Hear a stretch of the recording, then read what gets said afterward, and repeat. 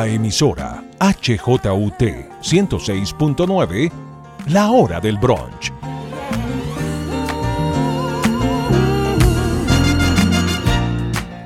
Un encuentro semanal en medio del desencuentro general.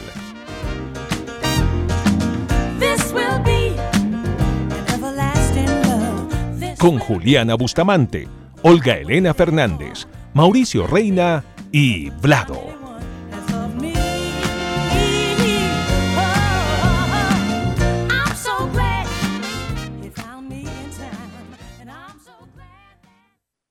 Empezamos un nuevo capítulo de La Hora del Brunch. Un saludo especial a quienes nos oyen acá en Colombia y otro igual de especial a quienes nos acompañan desde el exterior. Les recuerdo que nos pueden escribir en Twitter a @lahora-del-brunch. Y pues ya estamos listos para empezar a hablar, opinar, reflexionar e informar sobre algunos temas que nos preocuparon estos días. Por ejemplo, vamos a hablar del paro.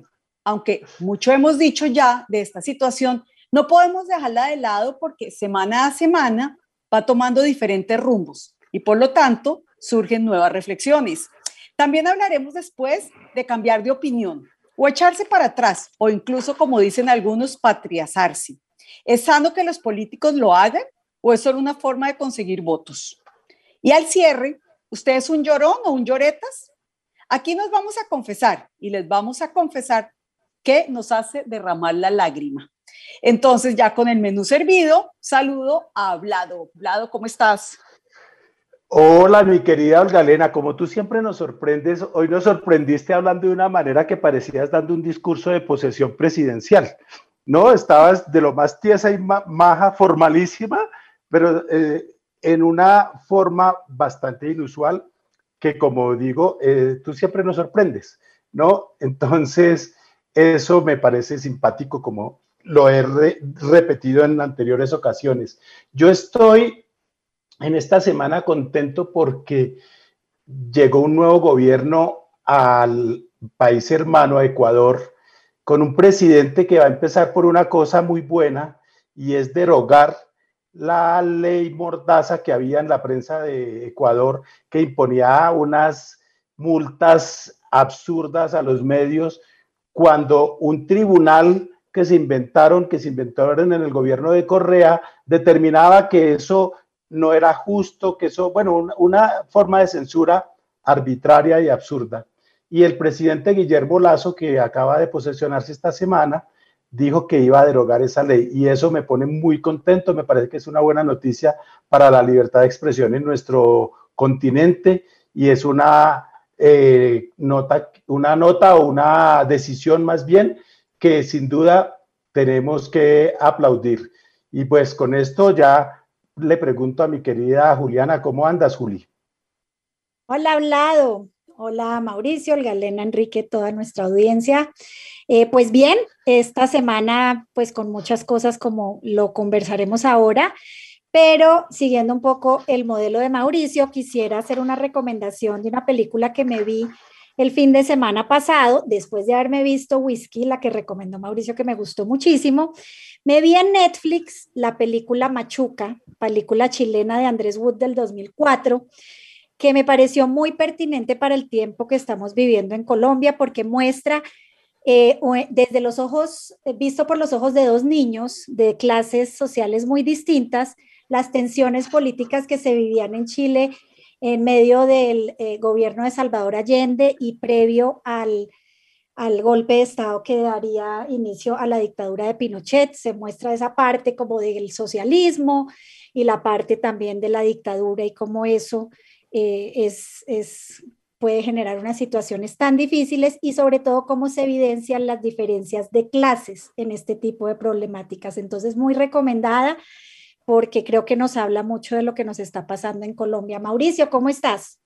Hola, hola, ¿cómo están todos? Yo muy bien, afortunadamente, muy contento de estar nuevamente con quienes nos oyen, como dice Olga Elena, en Colombia y en el exterior. Por ambos lados, nosotros estamos muy agradecidos con todos quienes nos siguen. Pues yo quiero contarles una experiencia que tuve en los últimos días. Nosotros siempre hablamos en los últimos capítulos, sobre todo de este espacio, de todos los problemas de la pandemia, y de hecho en este momento estamos terminando una semana en la que Colombia alcanzó el punto máximo de contagios en un solo día. Lamentablemente llevamos 3 semanas o casi 4 semanas en el top 5 de nuevos contagios diarios en el mundo en términos absolutos, en el top 5 de nuevas muertes diarias en el mundo en términos absolutos, y todo eso hay que lamentarlo de manera inapelable. Pero también les quiero decir que he tenido la experiencia personal de vacunarme finalmente aquí en Colombia a través de mi EPS. Y ha sido una experiencia fantástica. Y no lo digo solo como los que se toman la foto y le muestran a todo el mundo, ay, ya me vacuné, ja, ja, ja, lero, lero. No, no, no. Aquí a cada cual le va tocando su turno. Y lo que quiero exaltar en este caso, y quiero destacar en este caso, porque las cosas buenas también hay que decirlas, es que yo entré a través de mi EPS. Los turnos que me asignaron se cumplieron perfectamente. Me tocó en el Movistar Arena, que es un despliegue masivo, inmenso, absolutamente impresionante de proceso de vacunación. Perfecto, nada dejó de funcionar, todo, salvo una vieja que se coló, pero salvo eso, que no tiene nada que ver ni con la EPS ni con el proceso de vacunación, todo muy bien. Y mi novia se vacunó 48 horas después en otra clase de centro médico a través de la prepagada, y todo funcionó perfectamente. Ambos fuimos a ambos experiencias, y la verdad es que así como uno se queja tanto de dificultades que ha habido en ese proceso, también hay que reconocer las cosas buenas, y con eso quiero hacer ese reconocimiento que creo que es justo en este momento. Y Olga Elena, entiendo que tú nos vas a contar algo acerca de música y cositas chéveres también, ¿no? Sí, es que últimamente mucha gente ha caminado o ha marchado, pero para marchar hay que caminar. Entonces, en ese plan de caminar, no solo por ejercicio, sino por otros motivos que se puede caminar, ¿qué tal una salsita de 1991 de Rubén Blades, que nos decía que caminando se aprende de la vida? Entonces, Enrique, vámonos con esta salsa.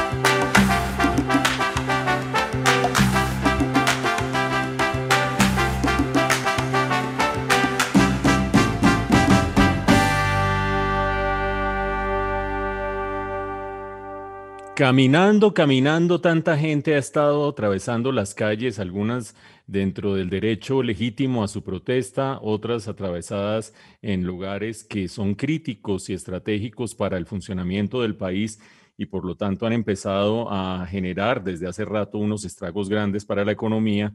Y obviamente en medio de toda esa situación nosotros nos soslayamos el que cada vez que vamos avanzando y hemos cumplido ya un mes de paro y por eso quisimos volver a tocar este tema con esa visión retrospectiva de lo que ha sucedido en este mes y sobre todo en los últimos días, no podemos dejar de referirnos a si esto avanza, si no avanza, qué es lo que está sucediendo en este caso. Y yo creo que de las tres dimensiones que a mi juicio componen esta crisis del paro, que son las dimensiones relacionadas con, por una parte, la dimensión política, por otra parte, la dimensión económico-social y por otra parte, la dimensión relacionada con el orden público, creo que nosotros no podemos dejar de referirnos a cosas nuevas que han venido sucediendo recientemente. Por ejemplo, en los últimos días, mientras va lentamente avanzando la negociación entre el gobierno y el Comité del Paro, muy lentamente, muy parsimoniosamente a mi juicio, dando lugar a sorpresas como que quien estaba encargado de la negociación por parte del gobierno terminó renunciando. Yo creo que hay tres cosas nuevas que se han ido asentando, que se han ido consolidando. La primera de ellas es la que tiene que ver con esa diferenciación entre la marcha pacífica con sentido político y reivindicación de un derecho constitucional y los actos violentos. Y entre los actos violentos yo creo que hay algo que ya a estas alturas llama mucho la atención y son los hechos que claramente violan el tema de orden público. Y en ese sentido hay que recordar que llevamos 3 semanas complicadas. Por una parte, bueno, de todo el mes complicado, llevamos 3 hechos en estas 3 semanas muy complicados. Lo que sucedió en Popayán hace más o menos 3 semanas, después lo que sucedió en Buga hace 2 semanas y en esta última semana lo sucedido en Tuluá. Y ya cuando uno ve este perfil de comportamiento en el que hay unos agentes que aprovechando el fervor del paro, etcétera, etcétera, atacan objetivos estratégicos, como por ejemplo en un lugar, en el caso de Popayán, la Fiscalía, después recientemente en el caso de Tuluá, el Palacio de Justicia, etcétera, etcétera, se da cuenta que aquí hay unos agentes organizados, además por la manera como operan, que están buscando unos objetivos muy específicos y ya parece para la rama de la justicia que de lo que se trata es de quemar expedientes, muchos de ellos relacionados con el tema del narcotráfico. Esa es una hipótesis muy sólida y creo que es una cosa que empieza a emerger cada vez con mayor claridad.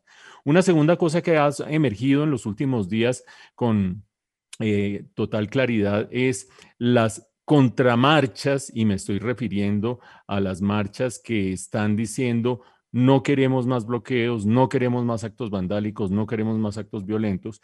Y creo que en este caso vale la pena destacar lo que sucedió en Cali con la marcha del silencio el día martes de esta semana que está terminando y al otro día lo que sucedió en Armenia, por poner solo 2 ejemplos de movilizaciones ciudadanas que están tratando de propender porque se recupere una normalidad por lo menos en el flujo del tránsito de las personas. Y una tercera dimensión que creo yo que es importante destacar en este momento es la que tiene que ver con que cuando uno ve las cifras, por ejemplo, las que reveló la alcaldesa Claudia López y que terminó entregando a la delegada de la Comisionada de Naciones Unidas para los Derechos Humanos, a la delegada de Michelle Bachelet en el país, y uno ve que dice, por ejemplo, que hubo hasta el día miércoles de esta semana 380 policías heridos en Bogotá y 361 civiles heridos en Bogotá. Y uno dice, uy, los unos y los otros, ¿y quién más y quién menos? Y yo creo que si uno se devuelve sobre esas vidas, se encuentra tarde o temprano en unos niños que eran prácticamente iguales, que lo único que hicieron fue que agarraron un camino distinto.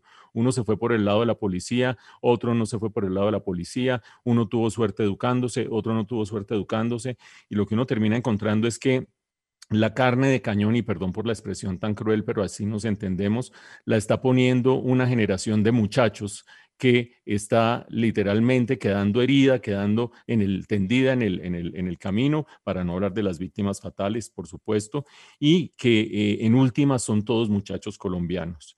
Y yo creo que cada vez tenemos que ser más conscientes de eso.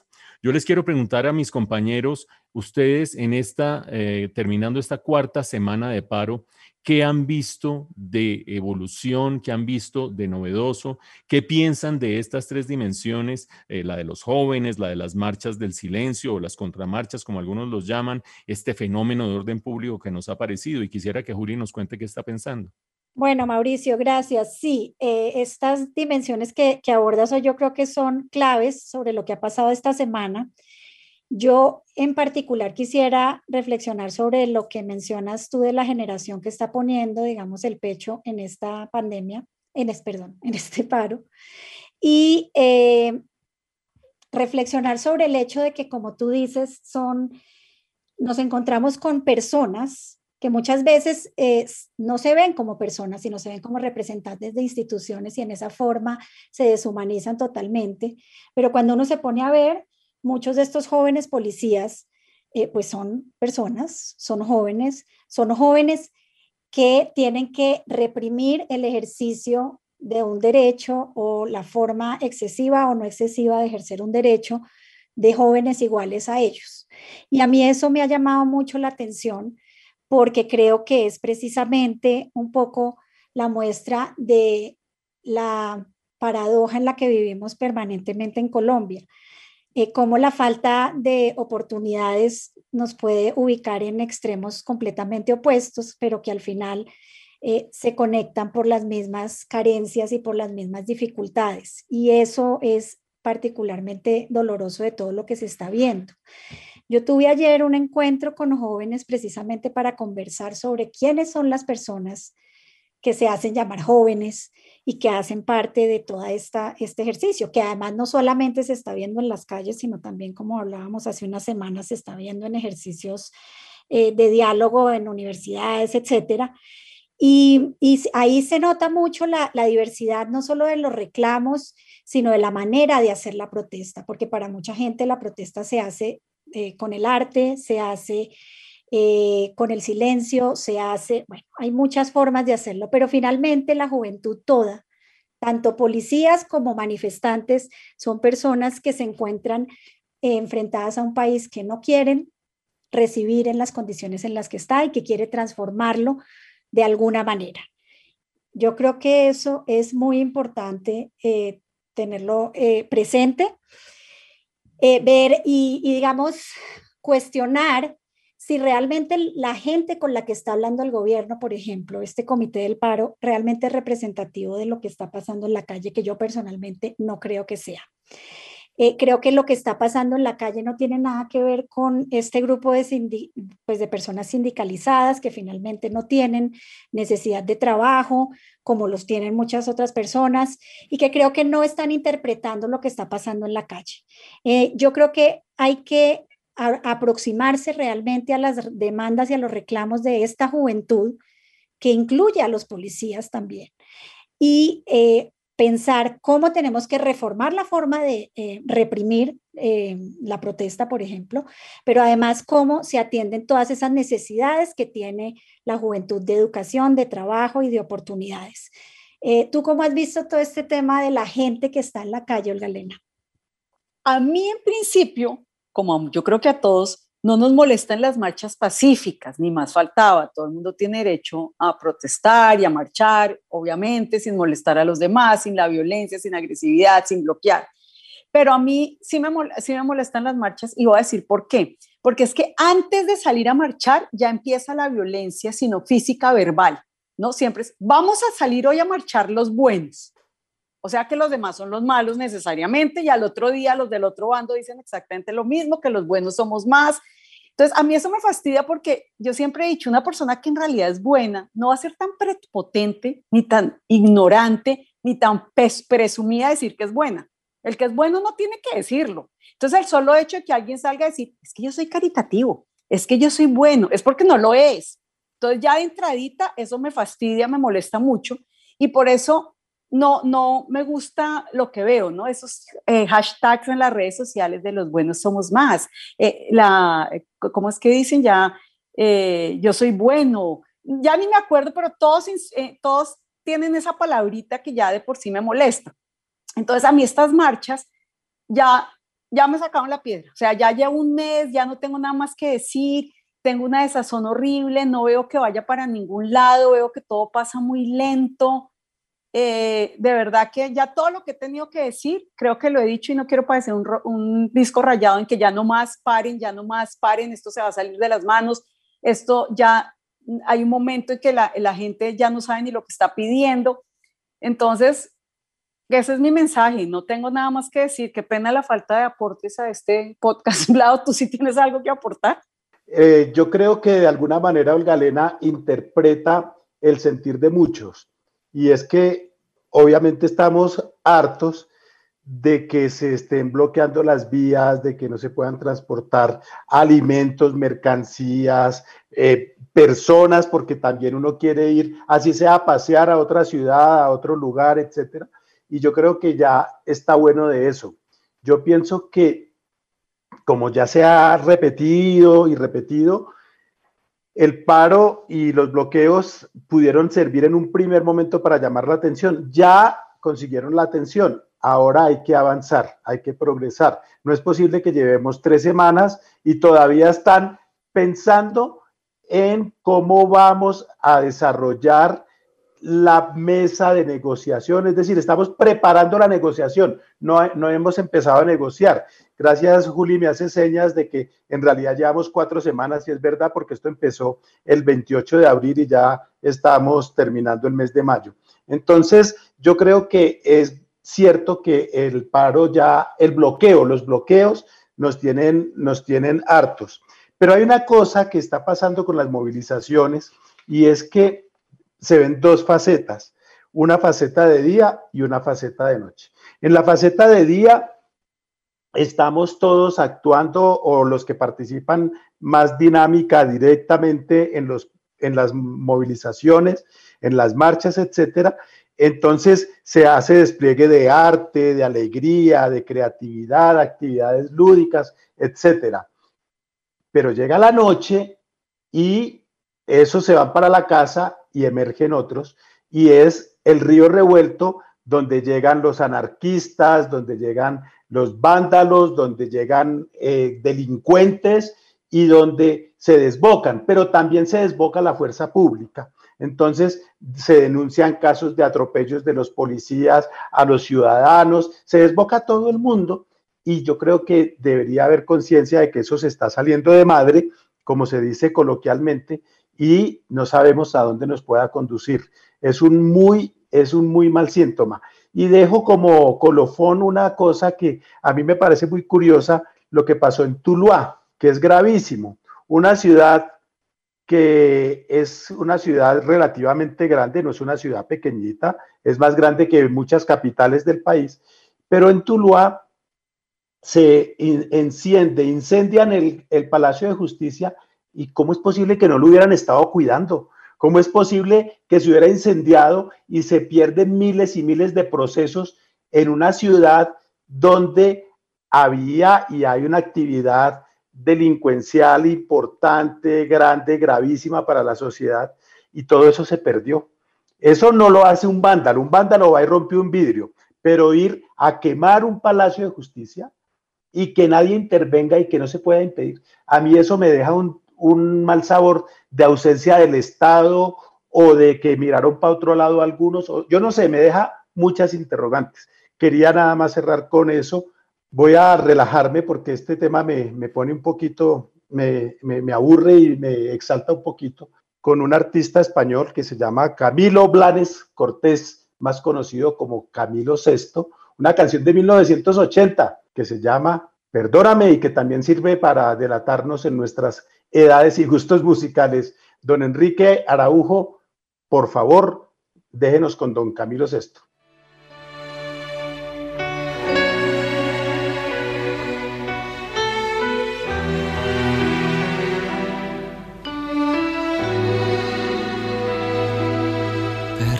Perdóname si pido más de lo que puedo dar, si grito cuando yo debo callar, si huyo cuando tú me necesitas más. Perdóname cuando te digo que no te quiero ya. Son palabras que nunca sentí, que hoy se vuelven contra mí. Perdóname, perdóname, perdóname, perdóname, perdóname, perdóname. Si hay algo que quiero, eres tú. Perdóname. Si los celos te han dañado alguna vez, si alguna noche la pasé lejos de ti, en otros brazos, otro cuerpo y otra piel. Perdóname si no soy quien tú te mereces, si no valgo el dolor que has pagado por mí a veces. Perdóname, perdóname, perdóname, perdóname, perdóname, perdóname. Si hay algo que quiero, eres tú. Perdóname.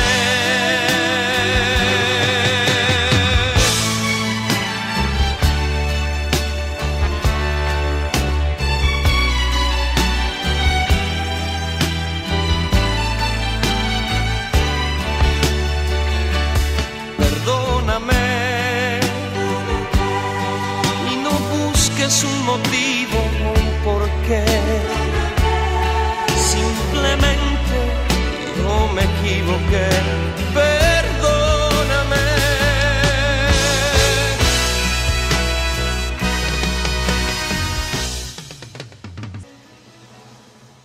Bueno, esta canción de Camilo Sesto nos abre el tema que sigue a continuación, porque esta semana, el lunes, Claudia López, recuperada del COVID, hizo una alocución dirigida particularmente a los jóvenes, precisamente de quienes hablábamos en el segmento anterior, diciendo que luego de esos días de aislamiento y de introspección, había podido leer, comprender, oír mejor y entender las demandas que había detrás de toda esta movilización social, que no eran simplemente tumbar una reforma tributaria, sino que iban muchísimo más lejos de eso. Y bueno, hace una presentación de cómo ella interpreta lo que está pasando y básicamente el mensaje es: les pido perdón por no haber entendido la dimensión de su reclamo legítimo, por el maltrato que han recibido por parte de la policía en el ejercicio legítimo de ese derecho.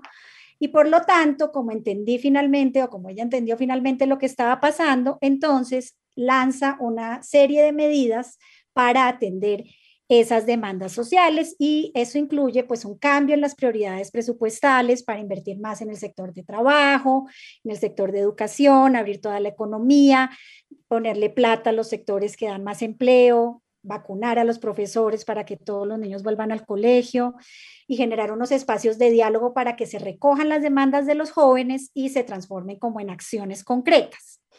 Básicamente les dice a los jóvenes, les hace un llamado a que se involucren en política y a que promuevan la reforma a la policía y la construcción de lo que ella llama un nuevo pacto económico y social incluyente, que incluya a este segmento de la población.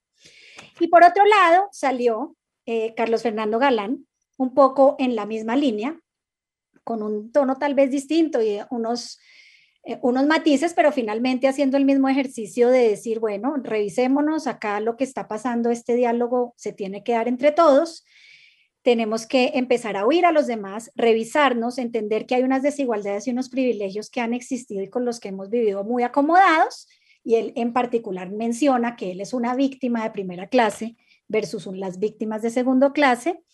Invita a los políticos, empresarios, medios de comunicación, etcétera, a unirse a este mea culpa que él llama, de reconocer los errores, de tratar de transformarlos y sobre todo de reunirse con la gente en el territorio y en la calle para generar espacios de confianza y hablar y entender qué es lo que está pasando.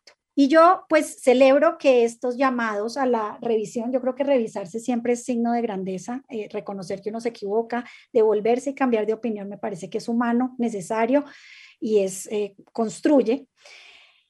Y en esa medida, pues digamos, lo celebro. Me parece que es un primer paso hacia lograr mejores entendimientos en una sociedad tan fracturada como la nuestra. Sin embargo, quisiera preguntarle a mis compañeros si consideran que esto en efecto es un aporte, lo que se está planteando desde este sector de la política, o si lo que está pasando en realidad es algo que más bien denota es un oportunismo político, teniendo en cuenta lo que está pasando, pues que estamos a puertas de una nueva campaña presidencial. No sé cómo lo veas tú, Olga Elena. Pues Juli, yo estoy de acuerdo contigo en que es grandeza y es gente muy valiente la que tiene la capacidad de decir, ¿sabe qué? Me di cuenta que estaba equivocada, no conocía esa información y ahora que la conozco cambié de parecer.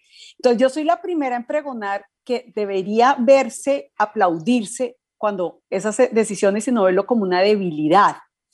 Pero desafortunadamente, como no le tengo mucha confianza a los políticos colombianos, me da la impresión aquí que es más oportunismo. No estoy diciendo de los dos que lo lanzaron, estoy diciendo en general. Porque mire, yo les voy a poner unos ejemplos rapiditos. Hay un señor que se llama Miguel Ceballos, excomisionado de paz, hasta hace poquito comisionado de paz, que como en ese cargo decía que no estaba de acuerdo con el proceso de paz, que no había que negociar con el ELN. Pocos días después, ahora ya se autoproclamó candidato presidencial y ahora dice que le parece muy bien hablar con el ELN. Entonces, eso me parece que es un cambio no de principios, eso es como solo por conseguir votos. Otro ejemplo, el señor Juan Carlos Pinzón fue ministro de Defensa del gobierno Santos y embajador en Washington del gobierno Santos, gobierno donde se hizo el proceso de paz. Se acaba ese gobierno y sale a decir que le parece terrible el proceso de paz. Entonces, ¿por qué no renunció? Ganarse el sueldo en dólares sí le parecía fabuloso, pero viene a cambiar de discurso cuando ya no gana en dólares. Vamos a más. El señor Petro, cuando era alcalde, decía que los bloqueos eran ilegales. Ahora, sentado desde la oposición, dice que no, que la ONU los permite. Entonces, el señor Roy Barreras era uribista más uribista que Uribe, luego santista. Armando Benedetti era uribista, luego santista y ahora es el mejor amigo de Petro, pero solo les falta tomarse la foto pues de best friends. Enrique Peñalosa fue liberal, después fue de la Alianza Verde, después de Cambio Radical. Ya no voy a poner más ejemplos porque creo que nos darían aquí 3 días, pero lo que sí quiero decir es eso, que no les creo porque no veo que cambien por principio, no creo que cambien porque se dieron cuenta de las cosas, cambian solo porque les favorece, o por lo menos eso creo yo. Vlad, ¿usted qué cree? Bueno, Olga Elena, yo creo que los únicos que no se devuelven son los ríos. De resto, todo se puede cambiar. Se puede hoy en día uno cambiar de religión, de nacionalidad, hasta de sexo, porque no se va a poder en algún momento dado cambiar de opinión. Y yo creo que es válido, y yo creo que necesita una dosis de generosidad que los políticos decidan pedir perdón, tener actos de contrición, etcétera, etcétera. Yo creo que eso lo tenemos que valorar, lo tenemos que apreciar. Creo que en el caso de Galán, que es un tipo joven, que a mí me parece un tipo transparente dentro de la transparencia que se puede esperar de un político, me parece iba a decir, bueno, es que lo es, un muchacho de verdad muy auténtico, muy espontáneo, y me gusta el tono, ese tono que adquieren ellos para decir las cosas. Y de Claudia López también, uno entiende las contingencias que tiene que enfrentar un mandatario y es muy difícil manejar una situación como la que tienen que enfrentar y hay una cantidad de cosas por aquí y por allá. Entonces, no, yo que soy normalmente escéptico, quiero ahora darles un margen de espera y pensar que en el caso de ellos dos obran de buena fe. Los casos que usted mencionó son todos inobjetables, como diría Mauricio, son todos absolutamente visibles de todo lo hipócritas que han sido. Súmele a esa lista a Néstor Humberto Martínez, que fue pastranista, samperista, uribista, de todo, ¿no? Entonces, pues ahí tenemos mucha tela de dónde cortar, ¿no? Yo no sé si Mauricio lo ve tan optimista como yo, o cómo ve la cosa, Mauricio. Yo coincido con Vlado en el sentido en que lo único que no se devuelve es un río, fue lo que dijo Vlado antes de que le empezara a sonar el despertador para llamarlo a otro lado. Pero sobre todo en una dimensión que yo creo que es clave. Nosotros en la vida pública y en la discusión que tenemos en el periodismo, en el análisis, solemos valorar muchísimo la consistencia. Y eso es importante, la consistencia. Sin embargo, la consistencia es un concepto que es contradictorio con la evolución de la vida. Creo yo que si uno en la vida no aprende, no entiende, no reflexiona, no acepta otros puntos de vista, está jodido. Perdón por la expresión, pero es un hecho que el que a los 18 años o a los 25 años cree que ya entendió todo en el mundo y que todo está absolutamente claro, pues ¿para qué vive más? La vida lo que le va mostrando a uno es nuevas circunstancias, nuevas realidades, nuevos argumentos. Lo que uno sí pide es que el que cambie de parecer argumentadamente y ojalá iluminando nuevas áreas en las que antes había oscuridad para que todo el mundo se nutra de ese cambio de parecer. Y creo yo que en el caso que nos ocupa, tanto Claudia López como Carlos Fernando Galán han justificado bien su cambio de parecer. A mí me parece que yo creo que en el caso de Claudia López, no se trata solo de palabras vacías, el solo hecho de reasignar 2 billones de pesos del presupuesto muestra claramente que está acomodándose a una nueva realidad política y que está acomodándose no solo en la palabra, sino también en los hechos. Y creo que el video de Carlos Fernando Galán tiene una dosis de valentía porque habría podido prescindir perfectamente de la alusión a los privilegios que él ha tenido en su condición de hijo de un político asesinado, habría podido prescindir de esa comparación con otros muchachos que en Colombia han perdido a sus padres e hizo todo el ejercicio. Yo no sé el día de mañana Carlos Fernando Galán dónde terminará en la política, no tengo ni idea, pero creo que en esta etapa merece, eso sí, que uno le dé el crédito por haber hecho lo que hizo. Ahora, una última reflexión sobre este tema de cambios de parecer, cambios de opinión, nueva realidad política. Yo creo que si bien hay que tener en cuenta la profunda desigualdad que hay en este momento en el país, la gran crisis social que hay en el país y que eso debe despertar a mucha gente, tanto políticos como opinadores, como analistas, como nosotros, como cualquiera de quienes nos está oyendo, a hacer ese reto del mea culpa, que fue el que planteó Carlos Fernando Galán. Creo que hay que tener presentes 3 cosas brevemente. La primera de ellas, creo que hay que defender el curso institucional de las cosas, es decir, que las cosas se empiecen a transformar a través de las instituciones y no a través del que más grite, del que más atraviese carros, del que más incendie palacios de justicia. Eso debe ser una situación coyuntural que debe dar lugar a una relegitimación y reconstrucción de las instituciones. Pero todo lo que acabamos de decir no quiere decir que de aquí en adelante todo se va a lograr o se va a convertir en una pelea del que más jale, el que más grite y el que más incendie. En segundo lugar, hay que tener presente dentro de esa realidad institucional que hay unas restricciones presupuestales. Y eso quiere decir que no es que, bueno, en esta nueva realidad tan chévere de estos nuevos políticos, entonces la chequera es infinita. La vida sigue siendo igual, el dinero no crece en los árboles, así de simple. Y en tercer lugar, creo yo que hay de por medio también una reflexión acerca de el compromiso de todos. Es decir, hablamos de unos políticos porque son los que en el barco suelen conducir para dónde es que va La nave va para un lado, va para otro, pero todo el que vaya en este barco tiene que hacerse la misma reflexión acerca de ese mea culpa. Y creo que Vlado y Juliana tienen una intervención final en este segmento.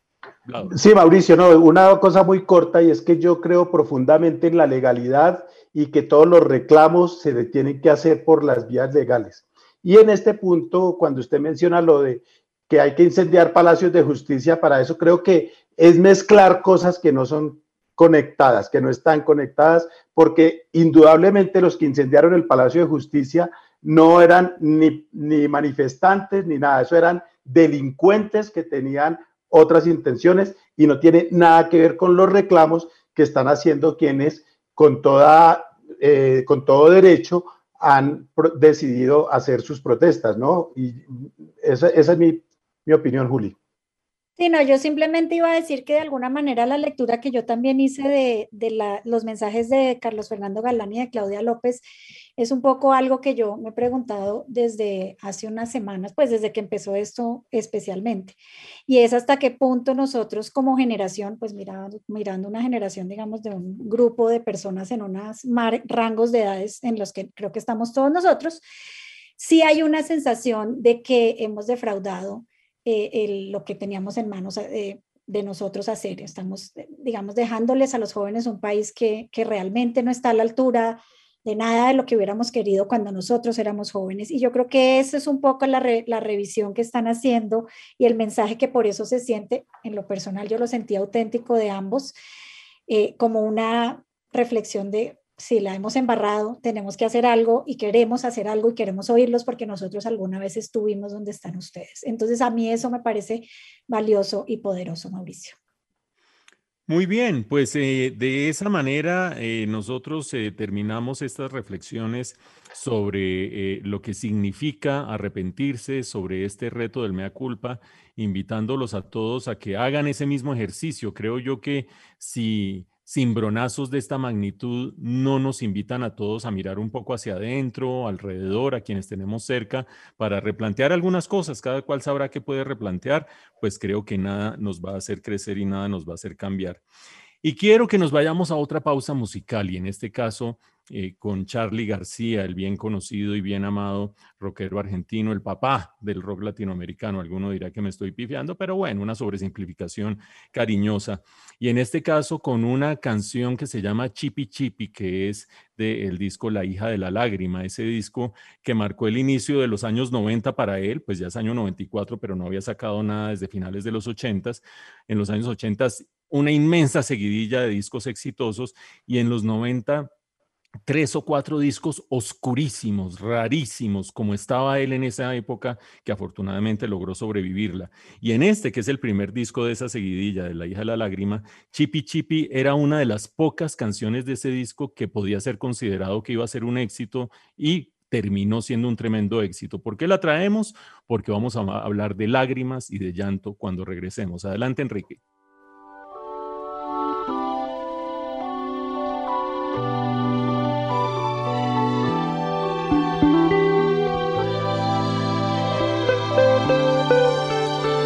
Yo nunca vi New York, no sé lo que es París. Vivo bajo la tierra, vivo dentro de mí. Yo no tengo un espejo, no tengo un souvenir. La lágrima me habla y está dentro de mí. Yo solo tengo esta pobre antena que me transmite lo que decir. Esta canción, mi ilusión, mis penas y este souvenir. Yo subo la escalera, yo cumplo una misión. La lágrima me dice que yo tampoco soy la hija de un amor, la hija del dolor, la hija que no espera. Tu tiempo se acabó. Si este dolor durará por siempre, no digas nada, vete de aquí, porque yo voy donde nunca estoy, donde nunca fui. Tómalo con calma, la cosa es así. Ya se hace de noche, tengo que ir.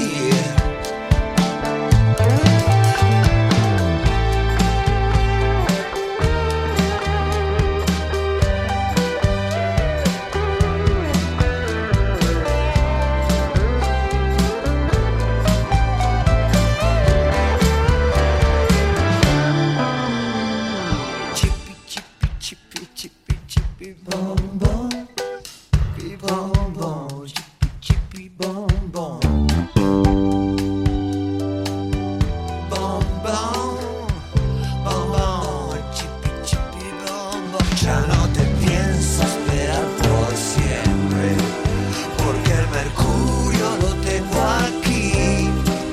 No me digas más palabras, nene, ya me voy de aquí. Y no te olvides nunca que... Y bueno, de esa manera entramos al Valle de Lágrimas, porque es que vamos a hablar de si vivimos o no en un valle donde puede haber lágrimas. Y yo soy de los que piensan que sí, yo soy una nena, porque aunque me van a decir, pero es que está ya denigrando de las mujeres, no, yo soy un lloretas, yo lloro viendo un documental donde una jirafa es devorada por un león, yo lloro viendo una historia de amor de una pareja que se reconcilia en una película romántica, yo lloro viendo noticieros cuando veo niños sufriendo o náufragos que se ahogan en las costas del Mediterráneo. Yo lloro a la lata, yo lloro cuando una novia me echa, cuando peleo con la novia. Bueno, yo lloro mucho y no me da pena decirlo. Yo, como diría o como dijo alguna vez el Chavo, yo soy un machito que llora, ¿no? Que le decía a don Ramón, usted tiene que ser un machito, sí, pero yo soy de los machitos que lloran, yo soy de esos machitos. No me da pena, no me da vergüenza aceptarlo. Y quería preguntarles a mis amigos, a mis compañeros de podcast y de programa, ¿qué tan lloretas son? Y para esto arrancamos con doña Olga Elena y que nos cuente qué tan lágrima suelta es, porque yo soy imbatible. Bueno, yo les voy a contar que yo lloro por muchas cosas, pero hay que diferenciar.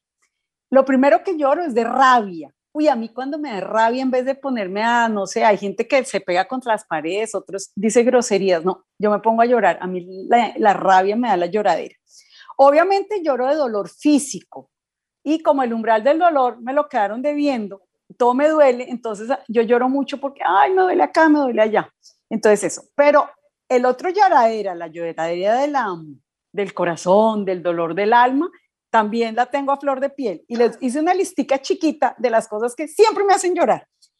Cada vez que un deportista colombiano gana una medalla de oro en cualquier cosa y ponen el himno de Colombia, yo lloro, pero como si yo me hubiera ganado los 100 metros planos en los Olímpicos. Lloro en todos los matrimonios. Apenas entra la novia caminando, el papá, yo empiezo a llorar. Lloro en todos los entierros, así no conozca al muerto. Es más, si paso 30 metros de un entierro, empiezo a llorar.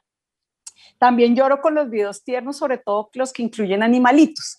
Y antes de preguntarle a Mauricio y a Juliana por qué lloran, una cosita chiquita.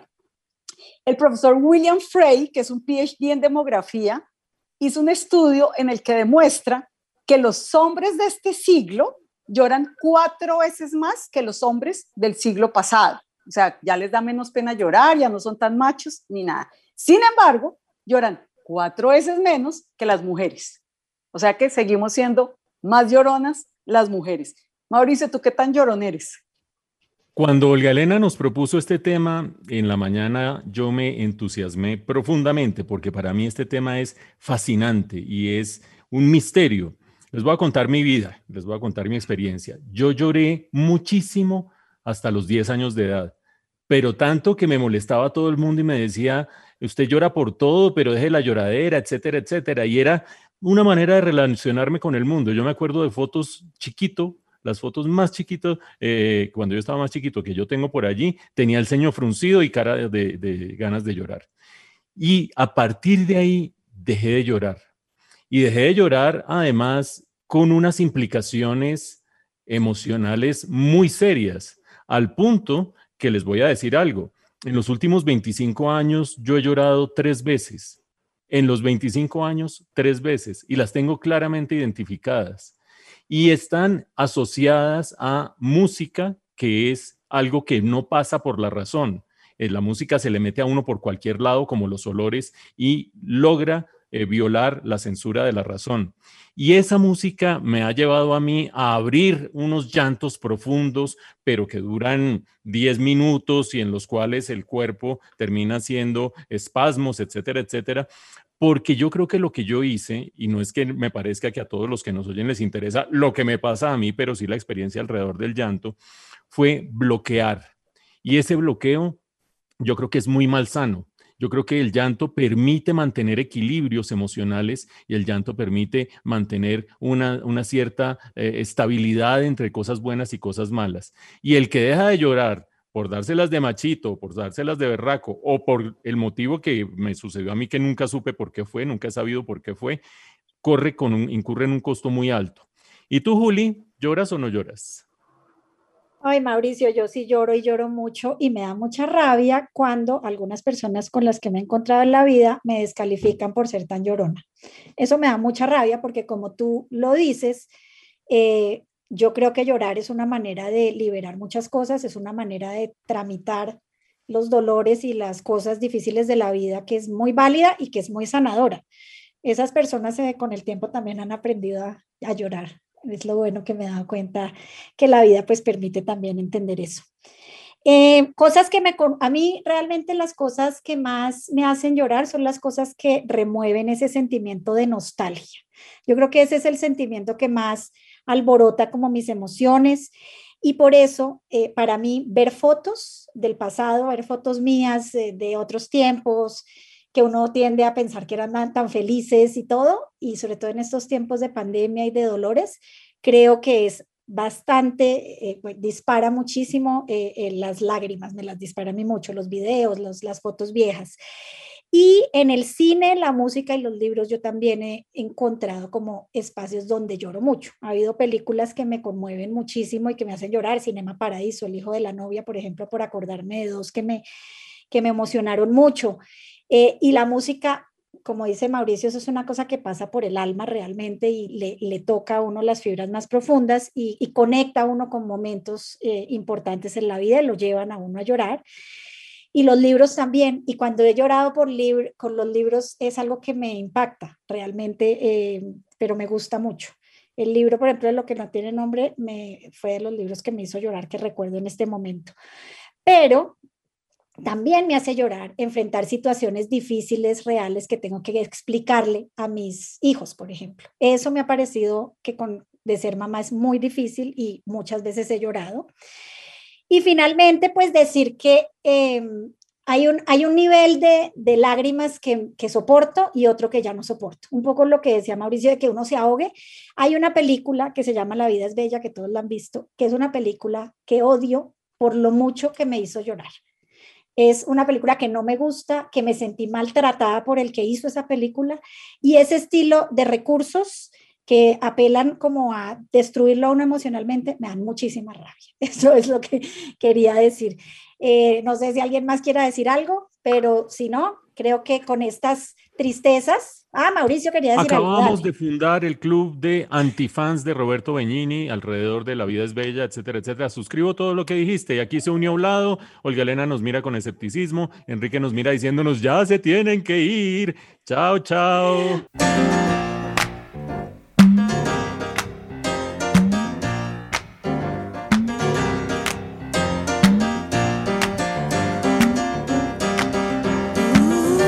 En la emisora HJUT 106.9, La Hora del Brunch.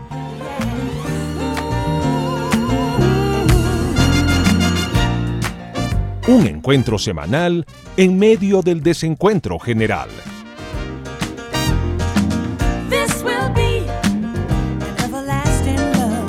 Con Juliana Bustamante, Olga Elena Fernández, Mauricio Reina y Vlado.